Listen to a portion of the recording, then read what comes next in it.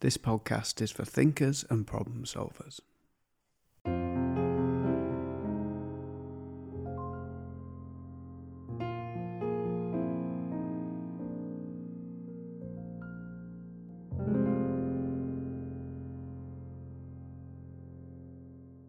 I'm here with Jay Simpson, who is a trustee and the house manager of Jamyang Leeds Buddhist Centre. And you've been practicing Buddhism for over 20 years, I think. Yeah, that's right. I first came into Buddhism in 2001 formally as part of Jamyang Buddhist Centre Leeds, just attending as a student when it was in the premises at Hare Hills. Before then I kind of knew I was a Buddhist, or that I should be on the Buddhist path, but never knew how to actually find a legitimate place to practice, how to study, what even that meant as a learning exercise. Is it just something that I would just learn and understand, or was it more of a life experience? But fortunately, when I moved to Leeds, I struck gold and started getting involved at Jamyang Leeds. You've got quite an interesting story of how you were drawn to Buddhism. If you'd be kind enough to share that, that'd be an interesting place to start. Yes, certainly. So I've mentioned that I'm from Grimsby originally, from a council estate that has been wiped off the face of the earth now, because it was quite rough and quite poor. And while we played in the back fields, I found 2 books that had kind of squiggly writing in, and I didn't know what they were. I must have been about 8 or 9 at the time, and I thought I'd keep these for when I was older, so that I could then find out what the writing said. And they turned out to be Tibetan manuscripts on the Medicine Buddha and also the Diamond Cutter Sutra, both of which are key elements in my daily practice now. But it wasn't until 20 years later that I actually rediscovered the books, as I travel quite a lot, and kind of everything clicked into place for me. But I'd also been taking a partner at the time, when I was in my 20s, to a meditation session, and I had heard that it was a Buddhist meditation, and I had no interest at all in joining the class. I thought Buddhists sat in caves, switching themselves off from reality and navel gazing, but how wrong I was. You got dragged along. Oh yes, so I sat at the back of the class, and that evening I dreamt about a monk teaching me how to read this very long, thin book. And I asked the monk in the dream what he was doing, and there was a picture of a spaceman, a picture of a heart, a lotus flower, and a Buddha. And I asked him what these symbols meant, and he says, "Oh, well, it's quite simple. An extraordinary being using love and compassion will attain wisdom and therefore enlightenment." And I just thought, how unusual. This isn't something that's normally in my daily experience. No. And I asked the monk, "So can I ask what your name is and where you are?" I recognised that there were stone walls and iron railings, and it kind of made me think of Yorkshire and the countryside, because obviously Grimsby's in Lincolnshire. And the monk said, "Oh, my name's Chenrezig, and that this book is the Lotus Sutra." And I says, "Oh, okay, thanks very much." End of my dream. And then I went to the meditation session again a week later, and I was sat at the back of the class, and I heard the monk say the Lotus Sutra. I thought, oh, he must have said it last week and made me think of a dream. So I asked the monk if he knew what the Lotus Sutra was and what it was about. And he said it's about how to gain enlightenment through love and compassion and wisdom. I thought, oh, okay, and who wrote this then? And he says, oh, it's written by a Buddha, the patron Buddha of Tibet, Chenrezig. And that made me think, okay. I said, did you discuss this last week at the class? He says, no, it's a new topic for this evening. So I thought, okay, that's a bit freaky. I'll leave that part there. And then the following week, I took my partner again to the meditation class. And then that night, I had another dream. And this time I was on a wet, rainy island in Scotland, which I'd never ever been to before. I'd never left Grimsby. And a procession of monks came around the corner carrying this high lama. And then the lama was lowered down to the sand and he walked across the sand without getting his feet mucky. He was just kind of levitating above. And I thought, oh, this man's a bit special. I'll have to ask him who he is. But before I could, he said to me, do you know who you are? And I says, well, yes, I'm Jay. And he says, no, do you know who you actually are? So I just said, no, I don't understand. He says, come and find me. I said, okay. Who are you? And he says, oh, my name's Lami Eshi, and you'll find me on Holy Island in Scotland. And I thought, oh, okay. But from the dream, I remember the two monks' faces at the front of the procession. So then I woke up, thought it was just another dream. I went back to the meditation class. Have you heard of this gentleman? No, never heard of him. I said, oh, okay, it must have just a made-up dream. But because I was working from home as a shiatsu practitioner at the time, most people would give me a call, ask if they could book a treatment for a bad back or limb injury. But this particular day, I got a knock on my front door. And as I opened the door, I recognised the face from the dream of the first monk on the left. And I was so shocked, I didn't know what to say. So I asked him who he was and what he wanted. And he said he'd like to have a shiatsu treatment. He'd heard about me. But his problem was that he had anger issues and wanted shiatsu to help with them. So I said, it's not normally the kind of thing I would do, but certainly come in, we can see if we can get you to be relaxed, etc. And then the following day, there was another knock on my front door. And as I opened, I recognised a face immediately as being the second monk that was in the front of the procession in the dream. And he'd heard about me, wanted to come and have a treatment, but his problem was that he was afraid of dying. And I just said, well, this is definitely not something that I treat with shiatsu. But again, if you want to come in and talk and have a conversation, So then that evening, my partner got back from work and I explained that these two people had been and they were from this dream that I'd experienced. He said, oh, it's just make-believe, it's fantasy. I said, oh, okay. I'm just going to make you your tea. And I came back into the room and the TV was behind me and suddenly I heard this voice on the TV and instantly I knew it was Lami Eshi. So I turned around and lo and behold on the screen was Lami Eshi being filmed in the exact spot my dream was, and across the bottom came up the words Lami Eshi, Holy Island in Scotland. Wow. So I was completely blown away. So I knew there was meant to be some kind of connection with Buddhism, although I don't know what or why. So I said to my partner at the time, if this is meant to be anything and it's not just fanciful thinking, I'll be able to speak to this gentleman in the next 5 minutes, knowing full well I wouldn't be able to. Yeah. So I could put it to bed. Yeah. So I decided to ring 192 for directory inquiries, which existed back in the day, and asked them if they knew of a Tibetan that lived in Scotland or a Tibetan society. Yeah. And they said, oh, yes, we'll put you through now. I said, oh, okay. So they put me through to the Tibet Society in the UK. And I said, I said that I'd had a very strange dream about this Lami Eshi in Scotland. Sorry to bother you, I'm just trying to find out if I can get hold of him. And then next thing, oh yes, he's got a monastery up at called Samyling. I'll just put you through. I says, oh, okay. So they put me through to Samyling Monastery up in Scotland near Estilmuir.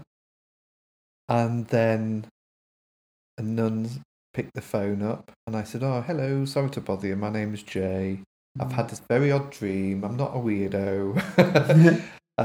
But I've had a dream about Lama Yeshe and he wanted me to get hold of him." And she says, "Oh, one moment." And then a voice came on the phone and said, "Hello, Lama Yeshe speaking." And it was within the 5 minutes that I set myself. Wow. So I explained the situation and the dream, and he said to me if I ever came up to Scotland, he'd love to meet me, that this was normal for him, and that he would show me around and talk to me a little more about Buddhism. And it took me 3 years to get to meet him. And that was it. I was firmly on the path to being Buddhist and just looking for somewhere to find to practice.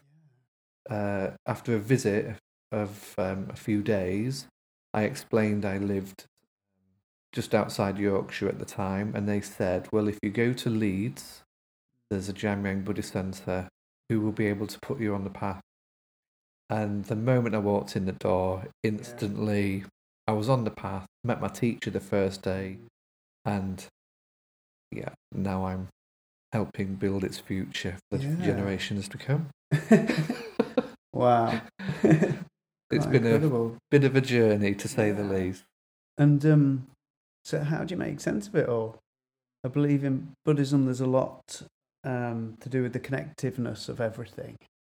Yes, in Buddhist philosophy and thought, everything is interconnected, nothing is independent. And coming from a council estate, that the people who lived there didn't have any particular faith, was day-to-day living and very limited in its viewpoints of the outside world. It was completely different and a bit of a culture shock for me. So you'd seen the TV films like The Golden Child and all this sort of thing, thinking it's how fanciful this is and how unreal. But actually, on hindsight, I can see that all these events that happened in my life have all lined up perfectly to get me to where I am right now. Even the jobs that I've done, completely random, unrelated jobs in various places, have all given me the key skills needed to do exactly what I'm doing now, to establish Jamyang for the future. So I'm very, very, very skeptical. I'm very down to earth, but most Tibetan Buddhists are, which is, another grounding effect for me. It's incredible. Yeah, they always said I should write books. Yeah, definitely. I don't know if you tell us a little bit about your thoughts on the role of mindfulness in Buddhism, how it fits in, some of the approaches, perhaps. Okay, so what have learned as I've gone along the path is that I wanted to find individuals that actually walk the talk. So I wanted to sit and observe monks and nuns that are supposedly happy, to see what they do, so I could do exactly the same as them to get to where they're at. And no matter what the Buddhist tradition, whether it's Indian, Chinese, Japanese, Sri Lankan, Tibetan, they all have the key element of meditation in the practice. And from observation, those who practice meditation on a daily basis achieve a much more greater sense of calm and peace, and also clarity of mind and more open awareness, and can gain realizations along the path a lot easier.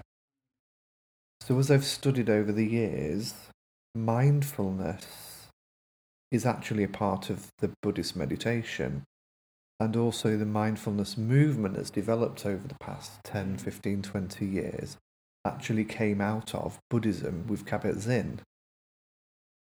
Originally, mindfulness was connected with the base element of compassion, because you can mindfully pick up a chair, mindfully bang somebody over the head with the chair, mindfully put it down and mindfully walk away. Yeah.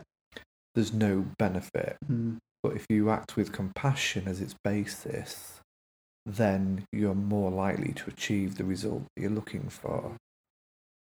So meditation really is the key element, and mindfulness is part of the Buddhist practice of meditation.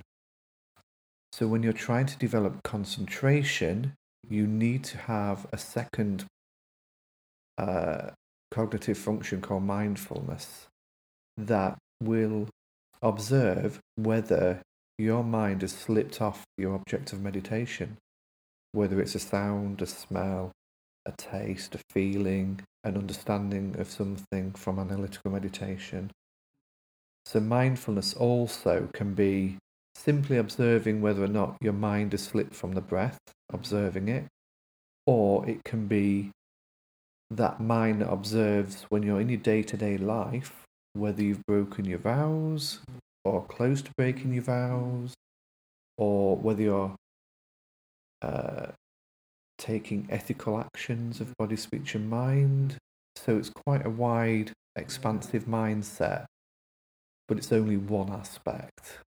But the West has clicked onto the mindfulness movement and kind of wrapped it all together into one thing, and it's kind of a little bit mistaken. But the new compassionate movement that's now arising is going to work in conjunction with the mindfulness movement. So hopefully it will bring them back together again so people get the full benefit. It seems like there's the mindfulness on its own can be just used as this little tool. It's supposedly used to get rid of some stress or to make the mind go blank, is what it's sort of often marketed as, or the belief is. Definitely. And that compassion part, I definitely for myself, as soon as I sort of understood the sort of compassion element and that relationship with yourself and your thoughts, it really unlocked it for me. Totally. I was meditating, trying to be mindful, but and just being annoyed at myself. Yeah, you could be mindful that you're angry and mindful that you're getting more angry because you're mindful that you're angry. Yeah. So it's a never defeating loop. Whereas if you're basing the mindfulness on compassion, you can start to let things go and to be kind, not just to yourself but to others. Yeah. And also the compassion then develops into great compassion. So then you're there to then help other people achieve the same. It's quite scary at first, the amount of frustration that I was noticing. Yeah, and I think a lot of people hold this, and even with themselves just trying to sit still, or they're quite annoyed at themselves, and it's quite a lot to take on at first. You kind of, you grip really hard at stuff with the mind. And, we day to day, we constantly think everything is fixed and solid and definite and real and exists out there. But as you start to practice mindfulness, and then it develops into an understanding of kindness and compassion, and then into meditation, then you're able to challenge your own thoughts, feelings, etc. In a kind, positive way. And then you start to see reality in a whole new light. But also, when individuals either try to practice meditation in their daily life or mindfulness, 99% of people say, "Oh, I can't do it. My head's too full of rubbish, blah, blah, blah, blah, blah." But that's great that they see that, because it's the first time that they see it. It's happening all the time, but you just don't look at it. So when you first start to meditate or practice mindfulness, it's shown in all its glory, and you either run or you sit with it. And if you're acting with kindness again for yourself, you'll sit with it and just observe it. And then it'll start to slow down. Then it'll start to be more subtle. Then you start to realise that it's not fixed and solid. Then you start to realise you can change it. Then you feel empowered. Yeah, I tell people when I teaching them mindfulness, one thing I say is it's not the thoughts. They didn't take you out of the mindfulness, out of the meditation. people have a thought and get annoyed or go along with the thoughts, but there can be a way back in. That way you treat them or treat yourself for going with thoughts. It's a way in every time. It's like a micro compassion each time for yourself. Definitely. Yeah. Even acknowledging the fact that you've had a horrible day, you feel rubbish, it's too intense for you to sit with at the minute. Even that act of kindness releases the solidity and tension of that thought or feeling. And that's being mindful. But it can be so hard to do that first step. It's like, I feel like the resistance comes to like that questioning your own reality. It's easier to dig in and to think it's fixed. It feels a bit easier, but it's not really once you get past it. No, that's true. I mean, the first time I tried to meditate was in a church hall in Leeds, and I went with a friend at the time, and I thought I need to be sat all quiet, cross-legged, and focusing on the breath, and I just burst out belly laughing. Absolutely horrendously laughing out loud. And I just thought, I just need to go because this is embarrassing for me plus the teacher. And I thought, this is just a load of rubbish. I need to go. And now I teach meditation and also meditate every single day. Yeah. It just shows that the initial reaction is your mind just thinking, what's going on here? Yeah. Please don't make me do something I've not done before again. But giving yourself time and space and being practical and pragmatic, you're not going to become enlightened instantly on your first go. Expect to fall over. No. Yeah. My first sort of entry into meditation that worked was transcendental meditation, actually. I tried other ways and just found it really hard, but the actively saying your mantra was easier than sitting in silence. But after a while I stopped because in a way I was using it to overwrite the thought. So I'd have a thought and come back to the mantra, and that's what the point is, I believe. It's you settle on one thing and then the mind settles more and more and settles and settles and settles, and then it's very nice. Yes. Blissful often. But that was my way in to see. It showed me that what could be there when the mind calmed down. But I don't use it anymore. I use a sort of more grounding, coming back into the body type mindfulness, concentrating on the breath or the feelings in the body. Yeah. But it really helped me for a way in, actually. That's amazing. Yeah. That's good. Everybody is so different, and there are so many different techniques out there. For example, Tai Chi, that's pure movement and meditation in motion. So that's great for somebody who is very physical. And also yoga as well, that's an introduction. There's also walking meditation, but then there's also visualization. When a child has his or her face in an ice cream, as when they've just got it from the ice cream van, they are completely and utterly absorbed in its taste, its texture, its flavour, how much happiness it brings. The outside world doesn't exist at that very moment. And lots of us do this on a day-to-day basis. So it's knowing what works for you as an individual. Some people like to listen to sounds. Some people like to do something physical. Some people like to visualize. Some people like to recite mantra or affirmations.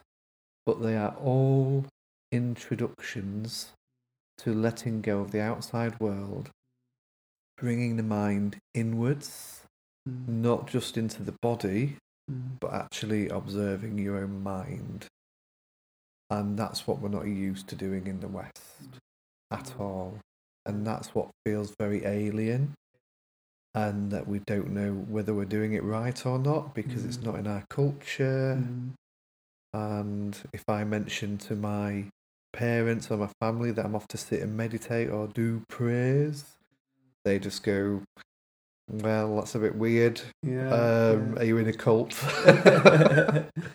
But after years and years and years of seeing me practice, they now ask me, how do I calm down in this situation? How do I keep a peaceful mind doing this? So just by leading by example, others can benefit as well. Yeah. Yeah. A lot of what I sort of tell people about mindfulness is it's not just about the meditation practice. It's like in all life, be compassionate and aware as much as you can be. Yeah. And that's a big part of Buddhism, isn't it? It is, yes. A lot of people think that if you just sit and meditate, that will sort everything out, and it doesn't at all, not in the slightest. Meditation is really the preparation for all of your other activities with your body and your speech and also how you think. And if you try to meditate on an evening, for example, you've got all the day's problems, worries, concerns, strong emotions that you need to settle and filter out before you start to settle the mind. But if you actually start the meditation in the morning, your mind is more pliable and soft, and it's not full of the day's activities. So you can set your motivation, you can say that through the day you want to be more kind, or do the right thing when someone's annoyed at you, or that you'll not react to negative situations. And you can then soak your mind in kindness, patience, love, all the other virtuous qualities, and then that in itself will affect the rest of your day. So that's how your meditation in the morning will have a positive effect going forward. It's not there to sort out past experiences. No, it can be helpful, but it's more about dealing with the present going forward. Yeah. And you will start to notice habits and patterns as you try to practice. And that's when you can start to realise that it's got a beginning, a middle and an end, and that you're able to transform the negative into positive. Nice. Well, that's a good place to end, I think. Cool. Unless there's any way you'd want to point anyone to, any books that people might like, or anything they can do to get them on the path of mindfulness or compassion. Yeah. Well, I think if you're wanting to go down the path of mindfulness, always remember, base it on compassion for yourself and for others. Never do any action without the thought of, is it helpful to me and others? That way you can't go wrong. For meditation and a little bit more about what compassion is and its definition, and mindfulness and the cognitive functions and some examples, How to Meditate by Kathleen MacDonald is my go-to resource. I'm not a great reader, but that particular book has got tabs all the way down. Feeling depressed, use that one. Wanting to be calm and peaceful, do that meditation. Wanting to remember that things aren't fixed and solid, use that meditation. And also the background information of why it's useful. Absolutely perfect read. Great. Well, I'll put a link in the show notes. Cool. And a link to the Jamyang Buddhist Centre if anyone wants to feel the draw to that. That'd be great. Yeah, definitely. Yeah. Thank you so much. Yeah, That's really kind. It's been really good. Thanks, Jay. Brilliant. Thank you. Thanks for tuning in, and if you found it interesting, please do share. And if you'd like to know more about my hypnotherapy, problem-solving, coaching, or mindfulness teaching, please visit chris-walton.com.